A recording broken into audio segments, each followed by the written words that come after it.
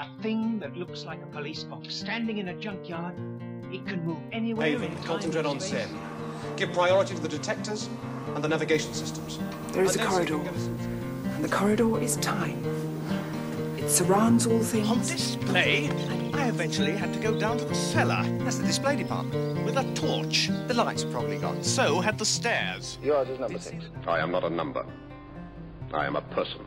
Welcome to British Invaders, episode 408. This is the podcast all about British science fiction television, and this time we are continuing our discussion about Remember Me. This is Brian from Canada. And this is Eamon from England. Hello. Yes, it's that time of the year again when we get to our sort of Halloween season and like to cover something spooky. And here we have a BBC One 3-part series from 2014, 3 hours in total of television, although you may find it repackaged as 2 90-minute episodes elsewhere. And it's a haunting tale of an old man, played by Michael Palin, who's finally having to face up to some literal ghosts from the past, Brian. Yes, absolutely. So Tom Parfitt has gone missing from his care home, and Detective Rob Fairholme, who was there investigating something else, investigating this accidental death, he is trying to find Parfitt, who's gone missing. While at the same time, there are some spooky things happening at the house where Tom lived on his own that he was sort of escaping going to this care home. Yes, there's a couple of teenagers, I think, who break into the home when it's empty, thinking that'll be a bit of a lark, and they perhaps get more than they bargained for in the house. There's people who go to the house to collect things or to investigate when Tom goes missing, and they find some mysterious stuff as well. And of course, we've got this young care worker, Hannah, played by Jodie Comer, who is trying to convince Rob that there may be a supernatural element to this investigation, because things keep happening and we start to find out a bit more. We start to piece together some of Tom's past, and in particular, strange enough, another carer, a woman who perhaps looked after him when he was a child, a lady called Isha, who came to England from India.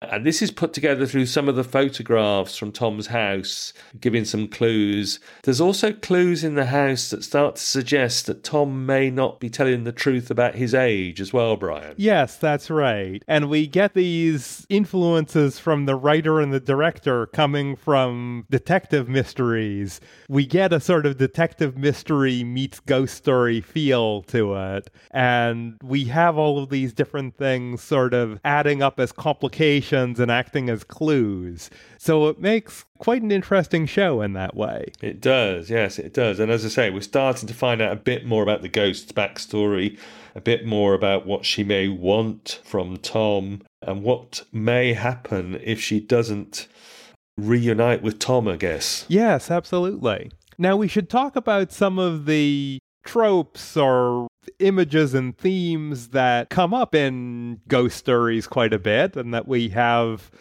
here. Remember Me sort of does do that. It references some of these things that maybe pay homage to some of the classics, especially involving Hannah and her family. She has a dream of a strange figure rising from the tide on a beach, which is something that is a familiar image from ghost stories. Yes, there are some interesting dream sequences filmed on the beach at Scarborough, looking particularly cold and wintry, I should say, on the beach, with the ghost played by Maori Boonham sort of rising from the tide. And to me, these sequences very clearly reminded me of the dreams of Michael Hordern's character in Whistle and I'll Come to You, that famous black and white BBC ghost story that Jonathan Miller filmed in the late 1960s.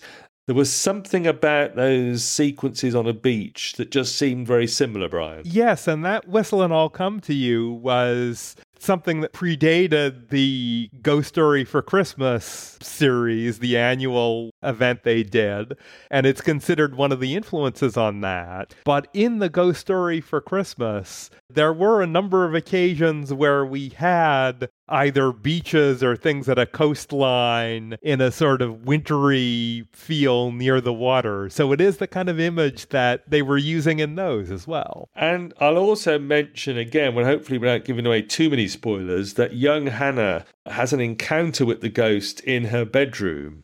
And I'm just going to say that sort of nods back to Nigel Neal's famous television adaptation of Susan Hill's The Woman in Black. There was something similar going on there, Brian, as well, I think. Yes, and there are things with people awakening from dreams, as we've seen in other things, and so on. So it does sort of pay homage a little bit there, I think, which is nice. And I'll mention that this is quite a watery ghost. The appearance on the beach is sort of like not too much of a surprise, because this ghost seems to be followed or leaves a trail of water, or also little shells, little seashells, the ones that are called cowries, Cowrie. They are little sea snail shells, and often found after the appearance of this ghost, or as part of her sort of supernatural, I suppose, appearances and phenomenon. Yes, and it's interesting because it builds up this idea that seeing these little shells sitting there is something quite meaningful and is tied to something much more sinister. So that's sort of an interesting thing they had in there.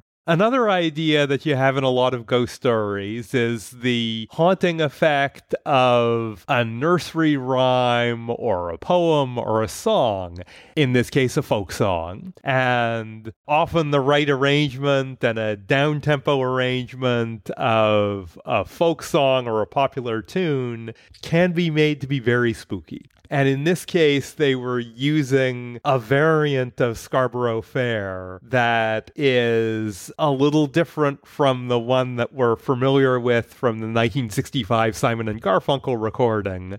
It's quite possibly a tune that predates that, a variation of the tune that predates the tune that Simon and Garfunkel used.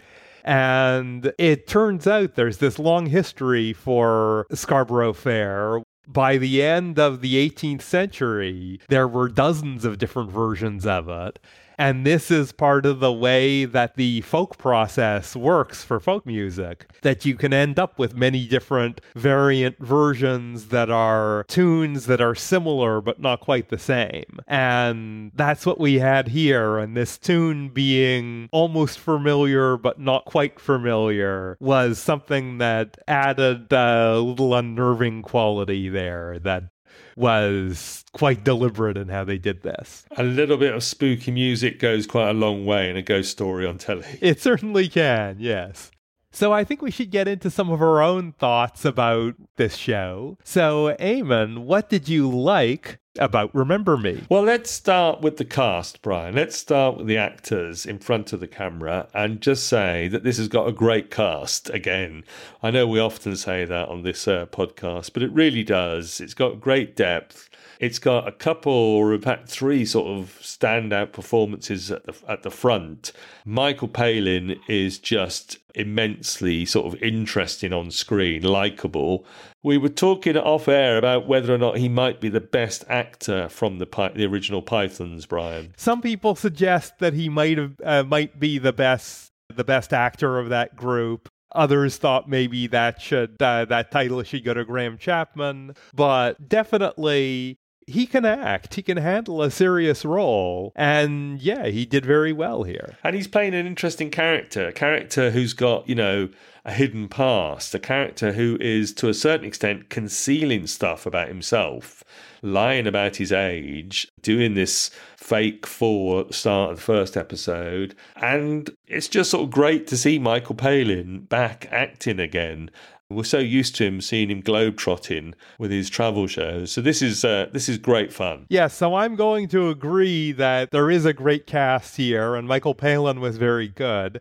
He is playing not a very nice person, someone who's kind of nasty and does some dislikable things on a number of occasions, but he was able to make that interesting and very much someone that we wanted to watch. And likewise, Jodie Comer and Mark Addy also, made those very engaging and very watchable characters. Yeah, I mean, Mark Addy's great. How fascinating to see Jodie Comer in an early role, another actor who's gone on to sort of great things since. And I was reminded, and I put this in our notes, that we had seen a very young Kate Winslet in the Russell T Davies show Dark Season. And we've also seen Daniel Kaluuya in The Fades, I think it was, Brian. Yes, that's right. Both of those have gone on to huge, film success and award-winning careers. And I get the feeling that we're seeing Jodie Comer at a set, who's going to go on to a great, even bigger and better things in her career. So nice to see her in an early role. Yes, absolutely. I also want to point out that I think the writing in here is very good. It gives us lots of things going on with several different characters, and you have characters who are relatively minor to the story that's going on, like Rashada Salim, the neighbor, but they still have their own things going on in their own lives and their own supporting characters. And that sort of involvement and complexity of everything that was going on, while still having the main events take the focus, I thought that worked really well and made this very engaging. Yes, I like the fact that, as we've already said, everybody in this show has got their own life. They've got depth. They've got sort of their 3D characters. Everybody's got their struggles and their own stuff that is sort of delivered to us with a minimum of writing and acting. But we get to know that they've all got stuff going on outside of this ghost story, which I was quite impressed with, Brian. Yes, it gives us that sort of larger cast in order to do that, which was nice. What about the look and feel of this? What did you think? So it's got that winter in Scarborough look to the production, which I think really works well for a ghost story. As you said, Brian, those M.R. James ghost stories for Christmas, so many of them filmed in the east of England on similarly slightly bleak-looking flat coastlines. So the look of it, the slightly washed-out colour palette of the production, I thought was great. And also, of course, we have to say the music is a big part of a ghost story. And here that's done very well indeed. I thought, the use of Scarborough Fair in its versions. And of course, it just, with a nursery rhyme or a folk song, you can't go wrong. They sound spooky. Yes. I think this looks beautiful. I think it was beautifully shot, and the way it was all put together, I think it looks great. And the soundtrack, as you say, has these important things to it with Scarborough Fair, but it also supports it and gives us this sort of strong, spooky quality and just helps make this a very compelling show. And while we're talking about the sound of this production, I'm going to mention the regional accents. It's lovely to hear Yorkshire accents. And of course, Michael Palin, I think, born and brought up in Sheffield. So getting to do a sort of Yorkshire accent again. Plus the cast, the rest of the cast doing it, the look and sound and feel of a slightly bleak, wintry Scarborough is great. Yes, and the places we see on the inside are often these sort of clinical or uncomfortable places where you have the house where we know something is going wrong there, and the care home, which has sort of a clinical and uncomfortable feel to it. And we very early see that someone died there through these events. And yeah, the sense of place, there are a lot of uncomfortable places here, and that worked well too. And while we're talking about uncomfortable, we probably should mention the Ghosts performance. Maori Bunam's movements, the getting a dancer to do the strange movements of the ghost, and then projecting or showing some of that, running some of that backwards to make it even more creepy and spooky. That's great stuff as well. It's perhaps familiar from ghost films, but it does work extremely well. It does, and I think we also have to give them credit for not showing too much of it. We typically see sort of little snatches, little snippets of seeing her, and occasionally moments where we see her a little bit more, but they use the actual appearances sparingly, and I think that only helps to make it more powerful. Yes, it's less is more, I guess, with ghosts, isn't it? And the less we see of them, the more slightly scared of them we are. So we have to talk about elements of the show perhaps didn't work quite so well or raise a few questions. Did you have anything in the negatives column for this show, Brian? I don't particularly. On the whole, I think it worked really well. So I'll mention that a couple of things. One is that we know that the audience sort of dropped off a bit towards the end of the 3 episodes, which I guess happens with any new show. But whether or not it delivered on the promise of the initial spookiness of that first episode is a tricky one, because, we can't talk about the ending too much without giving it away.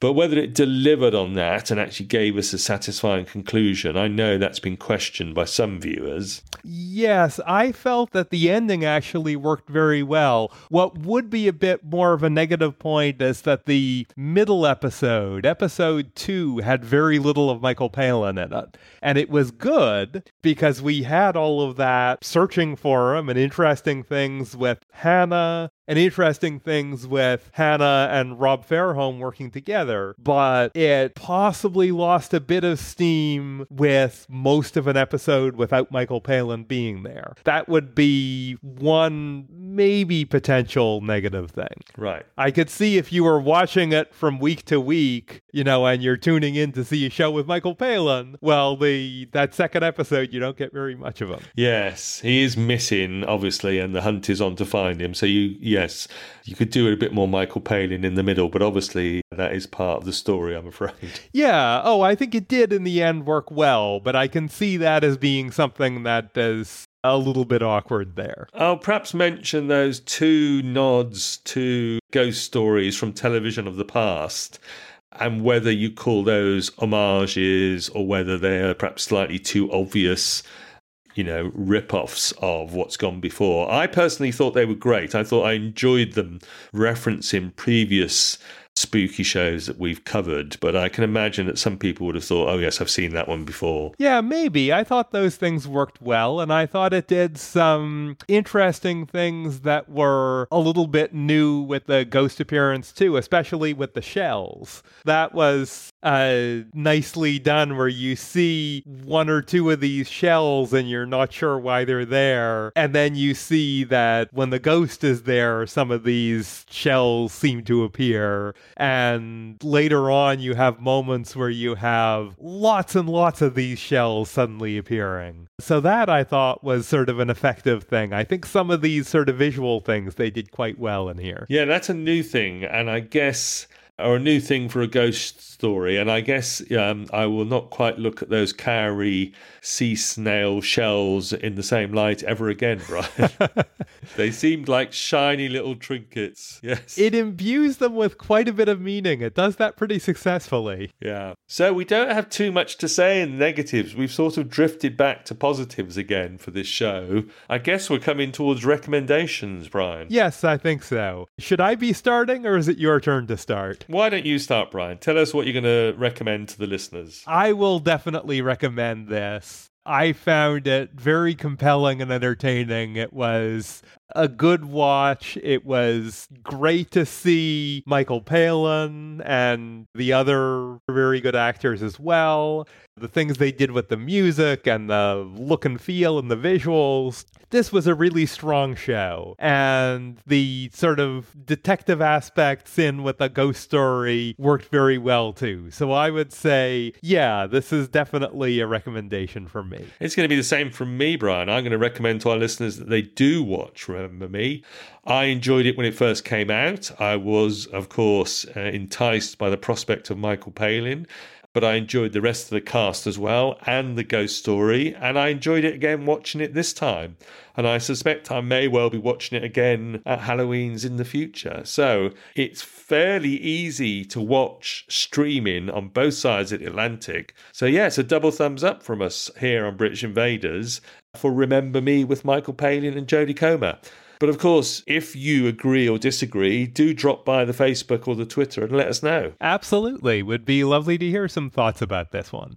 So, in summary, Remember Me introduces us to Tom Parfitt, who is an elderly man who says he is 80-odd years old, won't specify. And we see at the beginning of the show, he is living in his own house and faking a fall in order to be put into a care home on a permanent basis and to cut ties to the house where he was living. And there are clearly issues with that, which we, of course, find out in a ghost story is related to something supernatural. And we see Parfitt being possibly followed by death. There is a social worker at this care home as soon as he is there who falls to her death. And then we soon get Hannah Ward showing sympathy for him, and this police officer, DC Rob Fairholm,